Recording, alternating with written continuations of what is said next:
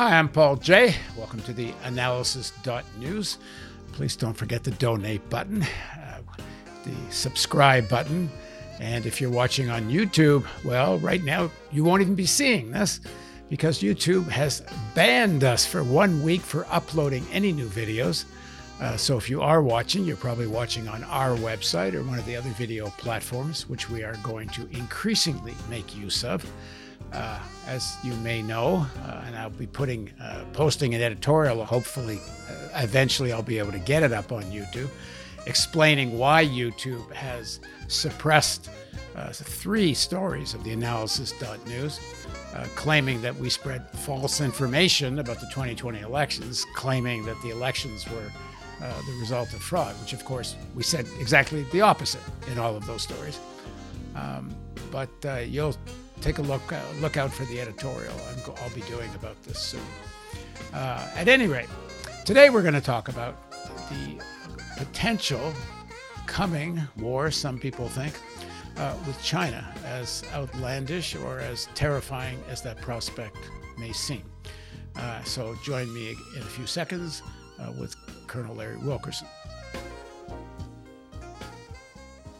As reported in the New York Times, Daniel Ellsberg released a classified 1966 study that exposed, quote, American military leaders pushed for first-use nuclear strike on China, accepting the risk that the Soviet Union would retaliate in kind on behalf of its ally and millions of people would die.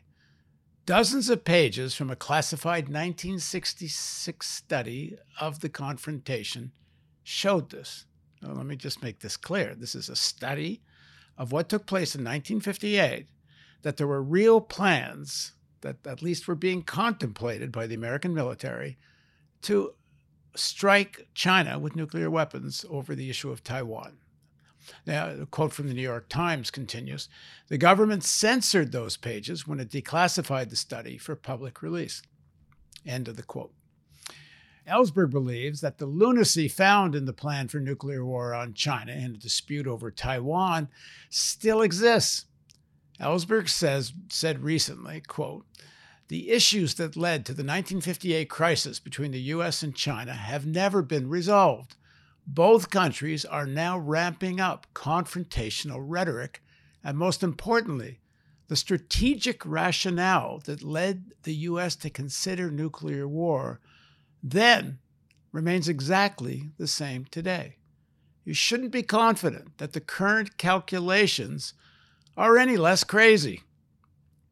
Tensions over Taiwan have sparked a nuclear response from China. The Washington Post reports that China has begun construction of more than 100 silos for ICBMs, quote, that could signal a major expansion of Beijing's nuclear capabilities, end quote. In recent years, Chinese officials have complained that their country's nuclear deterrent is losing credibility because of nuclear modernization programs underway in Russia and the United States. A massive renewed atomic arms race is advancing at full speed.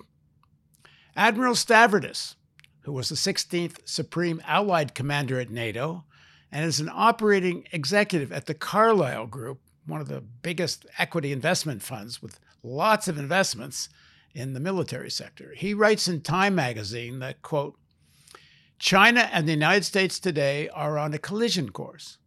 No less an authority than Henry Kissinger said just over a year ago that the U.S. and China are in the foothills of a Cold War.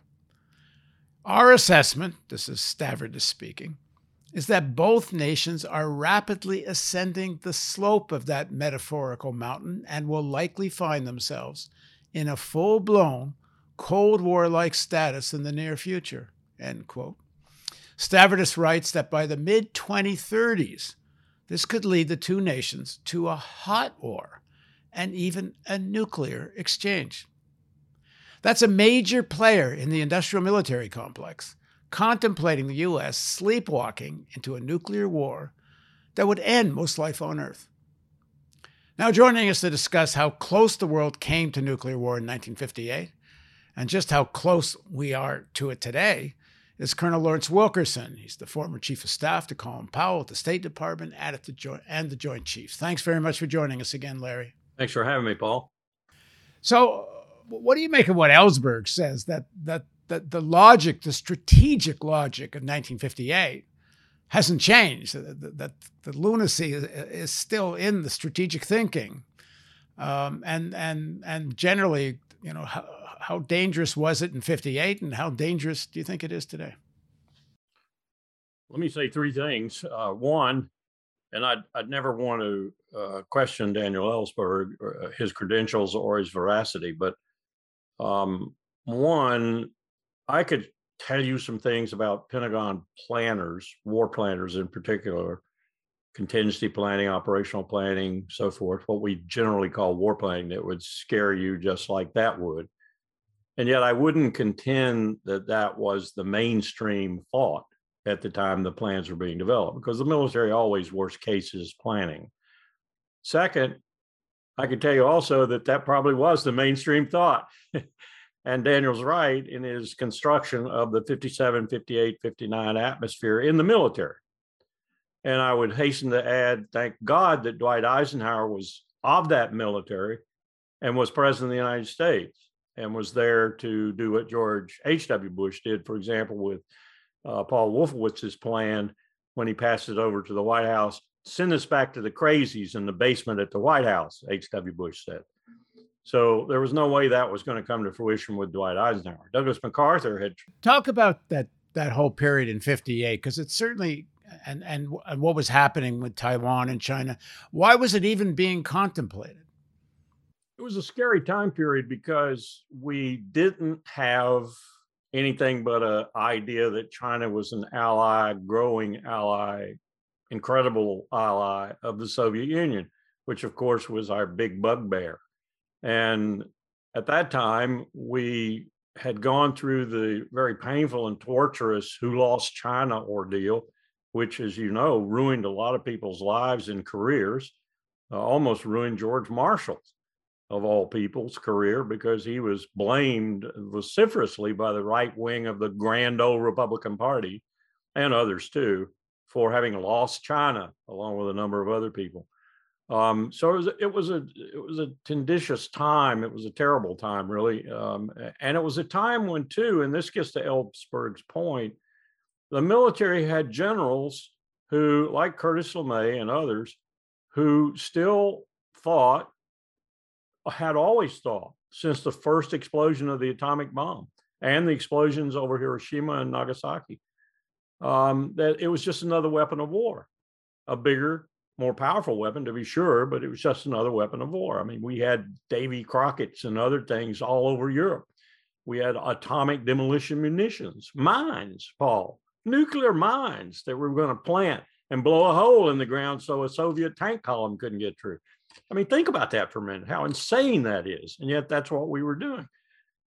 This was a time that was an extremely dangerous time. And again, I come back, I'm glad Dwight Eisenhower was president, because there was no way he was going to go along with any of that. Douglas MacArthur wanted to lace the Korean Peninsula with nuclear explosions so that when the Eighth Army was fleeing south after the Chinese, 300,000 Chinese volunteers, contrary to his intelligence, entered the war and pushed the Americans all the way back to the original line of contact, he wanted to lace the peninsula with nuclear weapons so that no one could come through there. It would be so radioactive they couldn't come through there. So these were nuts, in my view. They were nuts, certified nuts. And Daniel's point is correct. But let me come to the third thing. I think this Taiwan-China scenario is probably the most dangerous scenario, which you and Daniel suggested, because of the very fact that if we go to war, neither of us will win. And so it will resolve itself in which side decides, or both sides deciding, to use nuclear weapons. Every war game, I've told you this before, every war game I ever participated in when I was on active duty, and there was quite a few, it used to be the standard war game for the joint community when we were going joint in the education environment in the military, ended up with the civilians playing the leaders on both sides, Chinese side and American side. And the Chinese leaders were very versed in China's policies and thinking and so forth. It ended up in nuclear weapons. And inevitably, the civilian leaders, in one case, as I recall, it was Bill Perry, said, we're not going there. Nope, stop the war game. And we finished right there and did a hot wash up and an after action review. It always goes nuclear because we cannot do anything to one another. My Marines characterized it this way: the shark and the elephant.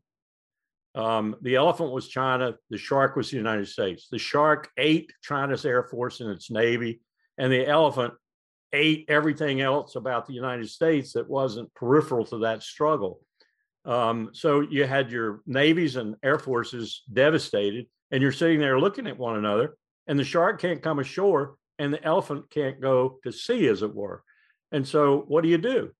Well, you say, as one game ended up, let's use some cruise missiles with nuclear warheads at that time, Tomahawk Ds. Let's shoot some Chinese cities with nuclear weapons.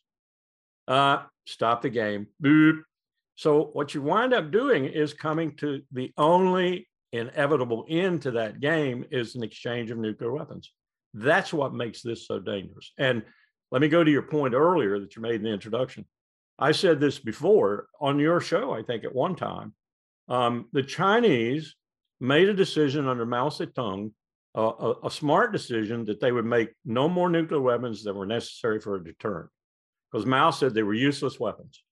All he wanted was a few to keep people from attacking him with nuclear weapons. And he made that famous statement about, you shoot yours at me, you'll kill 100 million people. I'll shoot mine at you and kill all your people virtually. And I'll still have 600 million left, whatever. They've changed their mind now, and they changed their mind for one explicit reason. There are other reasons, like the influence of their military industrial complex and so forth. But really, the fundamental reason is the loss of arms control in the world. We and the Russians have been singularly responsible for that. And so the Chinese made a decision, and now you're seeing the fruition of that decision. They have to have enough missiles to ride out a first strike and then respond.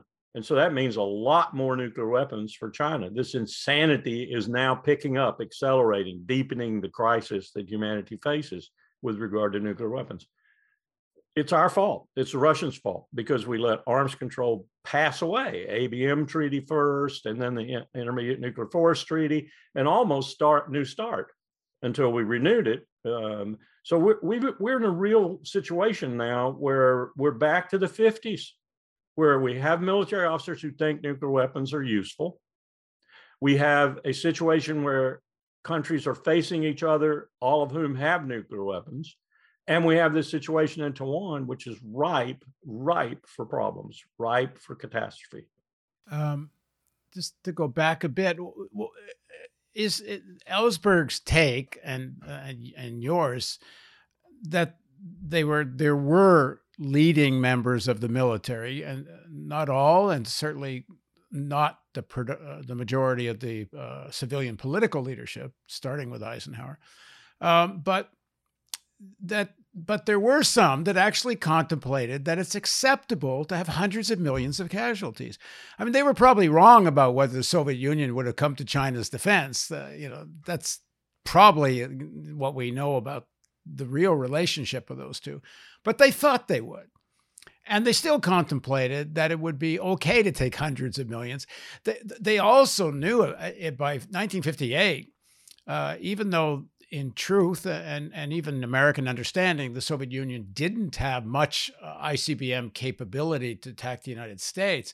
They could have wiped out Europe, Western Europe, and even then, these American military leaders say, "Okay, that's acceptable." Is that, first of all, correct take on LeMay and others who were in very serious positions? I mean, he ran Stratcom, then the Strategic Air Command. And is that lunacy still in the military leadership, at least some of it? This is why you have civilian control of the military. I mean, fundamentally, this is why you have civilian control of the military. And this is why every single president since we first got the atomic bomb has decided and continued the decision to keep nuclear weapons under civilian, not military control. There are, in a phrase, nuts in the military, and some of them wear stars. Curtis LeMay was a perfect example. And to answer your question directly, yes, they believed that a nuclear war could be fought and won. And they damn well knew that we're talking tens, if not hundreds of millions of casualties in such a war. And that was their responsibility, they thought. This is the way these people think. Their brain does not extend any further than this, that an exchange of weapons can be accomplished that at the end of the day will leave the U.S. victorious. What's that famous? Ask them to define that victory. Well, there's that famous quote from LeMay's second in command. What's his name? Powell, I think. He says, right, at the end of the nuclear war, if there's 2 Americans alive and only 1 Russian, then we won. We won. And they're really out of their goddamn minds. But in 58, they didn't know about nuclear winter, but now we do. And now even a nuclear war between India and Pakistan was probably enough, according to some recent studies by some serious people like Roebuck and others, that's enough to create a nuclear winter that would essentially destroy human agriculture and thus most humans. Do they not believe this in the Pentagon, or are they, nuclear winter deniers? Here's what some of them would say to that remark, Paul. They would say, "That's not my bailiwick. I don't do that. All I do is war, and I win the wars I do," which is poppycock because we hadn't won one for 20 years. But that's the attitude. No, I'm not trying to denigrate or deride the military. That's not the way most of them think, but there are enough of them that think that way. Look, Doug MacArthur thought that way. Otherwise, American Caesar, or William Manchester's book, quite a good book or series. There are people who think that way, and there are people whom that calculus comes to mean the ultimate in control, the ultimate in power, the ultimate in military power. That's the only way I can explain it. I mean, it's not a tactical thing that they want the Chinese and the Russians to think there's some batshit crazy people in the Pentagon. Oh, there's some of that. And civilians will be the ones, civilian leadership generally will be the ones who will, rail and cry and scream about this or that, call this military leader an idiot or whatever. But they'll still be the ones who use that politically. And you can go back and see how it was used. I mean, there was Harry Truman and there was Dwight Eisenhower. And both of them used that fear of nuclear conflict as they negotiated the end of the Korean War in the one case, and as they negotiated their way through the opening stages of the Cold War in other cases. So, yeah, it's exploited. The idea that I've got a crazy guy in the house here, and you don't want him to attack you. But certainly LeMay wasn't just tactically posing as crazy. He was the guy that dropped bombs on Japan, and he was a crazy psychopath. Now, you're saying that's why civilians control nuclear weapons, but they kind of do and they kind of don't. I know in Ellsberg's book, he talks about going to see Dr. Strangelove, the movie, and where this local commander of a base goes nuts and fires nuclear. Tells his jets to go bomb Moscow. And Ellsberg writes that when they came out of the movie, Ellsberg turned to his colleague who worked with him at Rand Corporation advising the Pentagon. They looked at each other and said, "That's a documentary." Because there's been such a devolution of the ability to fire that it's not supposed to happen without a civilian order. But in fact, there's that nuclear suitcase that carries around for the president. If I understand it correctly, to a large extent, that's a bit of theater, because for example, if a bomb took out the president, the military does have the means to fire nuclear weapons without such a command. Is that not right? Well, the person in a ballistic missile silo or the person on a ballistic missile submarine, Ohio-class submarine, has the ability to fire the weapons. You just have to believe in the system. You have to believe in Americans. You have to understand that these are pretty talented, intelligent people. Whether it's the skipper of an Ohio-class submarine or the commander of a series of ballistic missile silos. An accident like we've had a number of in the past, some of which the American people don't know anything about, scares me more than some miscreant person in some silo or on some submarine. But it could happen. That's one reason why we have so many fail-safe systems. I say fail-safe with tongue in cheek. Two keys and PALs, permissive action locks on the weapons and so forth and so on. But it's not completely impossible to imagine a rogue firing of something.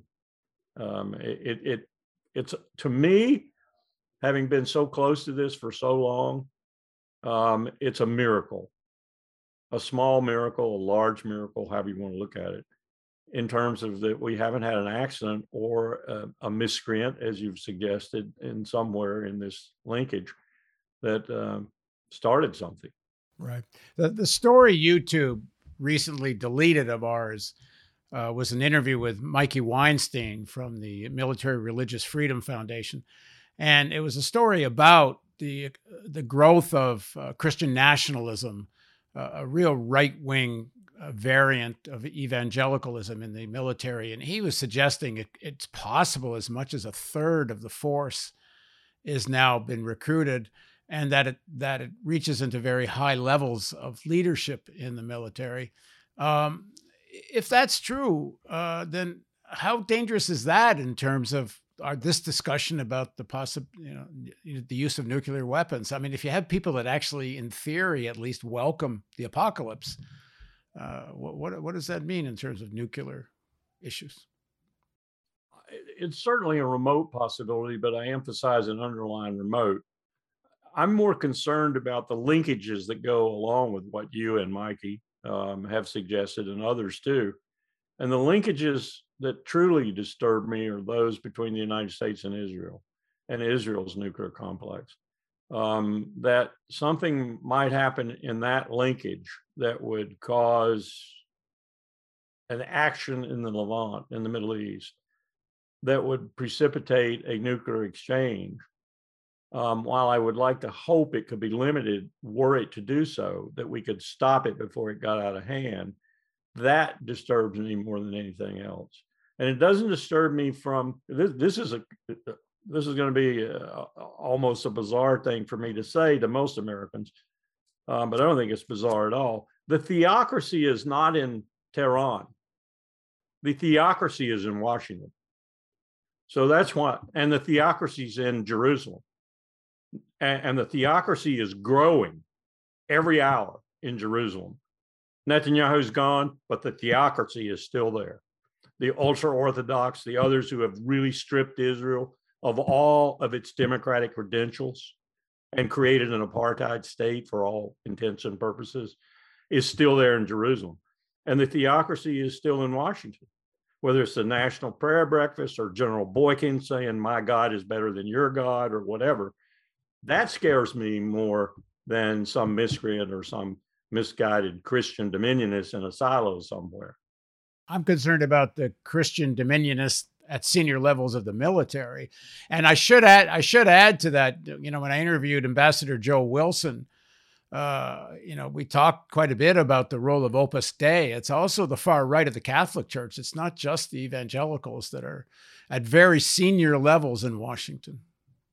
The most interesting development at the Air Force Academy in the last 96 hours or so has been the Catholic choir director there, who's written an article that says Catholics are put on the bottom of the totem pole at the Air Force Academy intentionally by the Air Force Academy leadership, which is Protestant, dominionist, proselytizing evangelical Christians. This article just blows them away out there. They're torturing Catholics. All right, let's go back to where we started with China.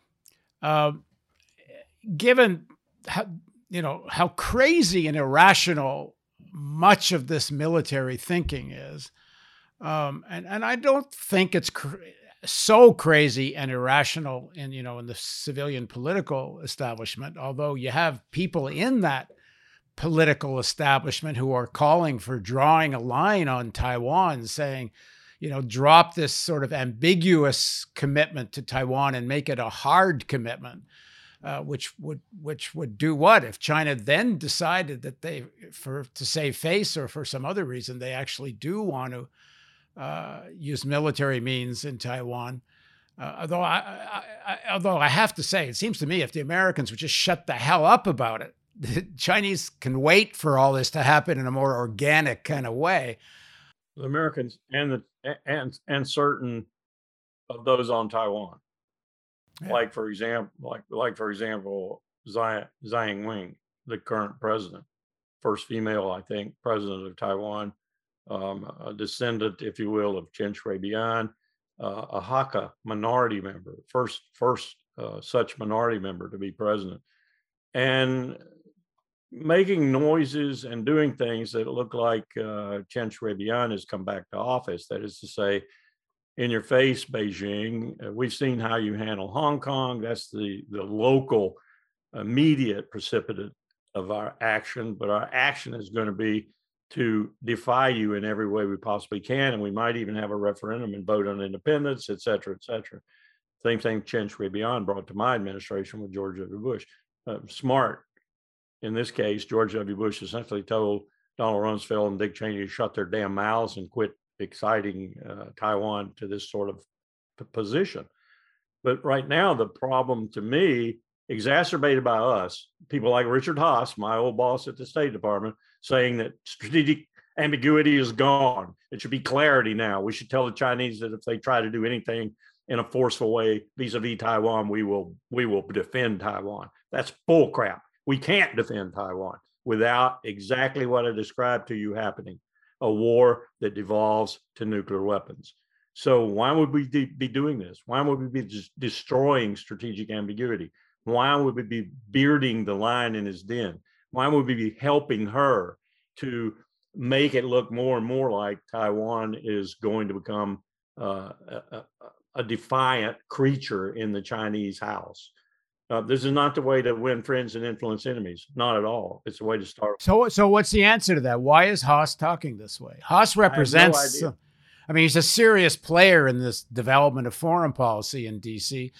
What the hell is motivating him to talk like? It's not just him. He's a serious taker of the public coin that comes from the military-industrial complex. Well, that's where I'm heading. Yeah. I mean, these people boggle my mind that they play with these very dangerous elements of U.S. national security policy, and they play with them, vouchsafing their credentials in how to do it. And what they're really after is more fame and fortune, with emphasis on the latter. And when it comes to Taiwan, the fortune is there because you get paid about 4 or 5 times what you're worth by the Taiwanese structure as you advocate for them on either side of the coin, either side, whether you're looking at the Kuomintang and you're looking at the peaceful relationship, more or less, between China and Taiwan, or you're looking at the defiant relationship that the party that's currently in power represents. You can get paid well on either side of that. And some of them, Paul, work both sides and get paid by both sides. Well, is that really the primary motivating factor with all this posturing, that it justifies a massive military budget? And I think it's important, your point too. There's a Chinese military industrial complex. It's in their interest to have tensions at these kinds of levels. I mean, is that really what's driving all this? Because in real strategic terms, it's so nuts that I don't even know how you explain it, other than it's about money making, which is crazy too. Money making is at the foot and root of so much of what happens in Washington these days, and for that matter, what happens in Taipei and Beijing too. But it is about prestige and power too, and those are the elements that are truly dangerous. You can do something about you can root out corruption, you can go after this or that corrupt official or whatever, you can identify people the way we're doing right now. But you can't deal with prestige and power and the kind of things that Xi Jinping thinks about when he thinks about his legacy and the Chinese mandate. In order to fulfill it, you have to have Taiwan back. It's a dangerous situation, extremely dangerous situation. And let me add too that You have to look at Japan in this. What would be the most effective action the United States could take in a strictly pragmatic sense with regard to the current situation in Southeast Asia, Northeast Asia, and particularly the South China Sea, where China has become the hegemon? We are not the hegemon anymore in that region of the world. At best, we contest China's hegemony, and we would lose. Were we to contest it on a strictly regional basis, we would lose. So what do? Well, if you're going to be pragmatic and you're in the Pentagon and you're thinking about it, you're going to unleash Japan. You're going to say to Japan, we no longer guarantee you a nuclear security umbrella. In fact, we no longer feel like the security relationship with you is the way it should be. In other words, we think you should grow up. Think about what China would think about that, how that would change the power calculus in the region. Now we've got an entirely different situation. Now China confronts a country that is capable of building a nuclear complex that could outstrip them in a matter of months. And it's no longer hemmed in, controlled, cajoled, kept right by the United States of America. I'm going back to my conversations with Wang Yi and Shui Tenkai with Richard Haas in 2001 when we did policy planning talks. Restraining Japan is looked at by Beijing as a plus. Unleash Japan and see how the situation changes in Northeast Asia. But it makes it more dangerous. Well, maybe it doesn't. Maybe it makes a dangerous balance of power. Maybe it creates a balance of power that isn't there now. The balance is being destroyed by China. China is becoming more powerful than the United States in that regional context. Well, that's going to happen. But you said something earlier, which I thought was really important. And to me, this is where the focus has to be. Doesn't there need to be a serious renegotiation of nuclear arms treaties? There has to be. Absolutely. Like without that, this goes to war. I mean, I don't know how we avoid, like right now, the United States is spending at least $1 trillion. So is the Russians to modernize their nuclear forces. It's probably going to be well more than $1 trillion. Wasted money. And that's what's spurring the Chinese to build up. I mean, and it's not even being, am I missing something? I don't even hear the conversation in Washington about beginning a proper new nuclear arms reduction treaty with Russia, China, and the United States to begin with. It's happening to a certain extent. It's happening sort of offline right now. There are people talking about it, the usual people, the arms control people and so forth, but they've been so marginalized. They've been so put down by all this, ABM treaty gone, INF treaty gone. Hey, we might as well just let New START expire too, Donald Trump. They've been so marginalized that I'm not sure their voice is being heard anymore, but it needs to be heard. The other day, I was having a conversation with someone, even from that community, who said, how could you multilateralize this? It would never work.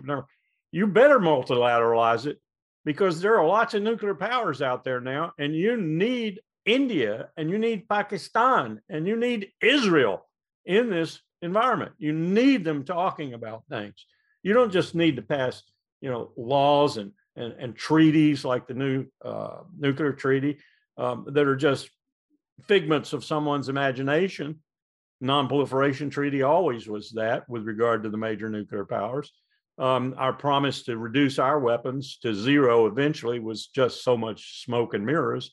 We need some real arms control. Forget the smoke and mirrors. We're never going to eliminate nuclear weapons, but we need to manage them and manage them smartly. And we need to get down to the very, very minimum. And I go back to that study we did when Powell was chairman of the Joint Chiefs of Staff. The United States now has around 4,000. We could go down to 300. It would be a much safer world, much less opportunity for accident and so forth. You wouldn't eliminate it completely, but you'd minimize it. And others do the same thing and have a regime that checks on that all the time. As you said, who's working on that right now? Who's working on that? It's one of the number one challenges in the world if we want to survive. And who's working on it? Yeah. In serious terms, nobody. You got it. All right. Thanks for joining me, Larry. Thanks for having me, Paul. Thanks for joining us on theAnalysis.news. Please don't forget to donate, sign up to our email list. If you are watching this on YouTube, which after 1 week they're going to let us post, but who knows how long till they might close the channel down, which is all the more reason to subscribe to our email list, and you'll know how to connect with our website. That's at theAnalysis.news, because we're going to keep doing what we're doing. And if YouTube closes us down, well, we're probably going to have a petition campaign. If we can figure out a way to sue Google, we will. But in the meantime, keep checking out theAnalysis.news.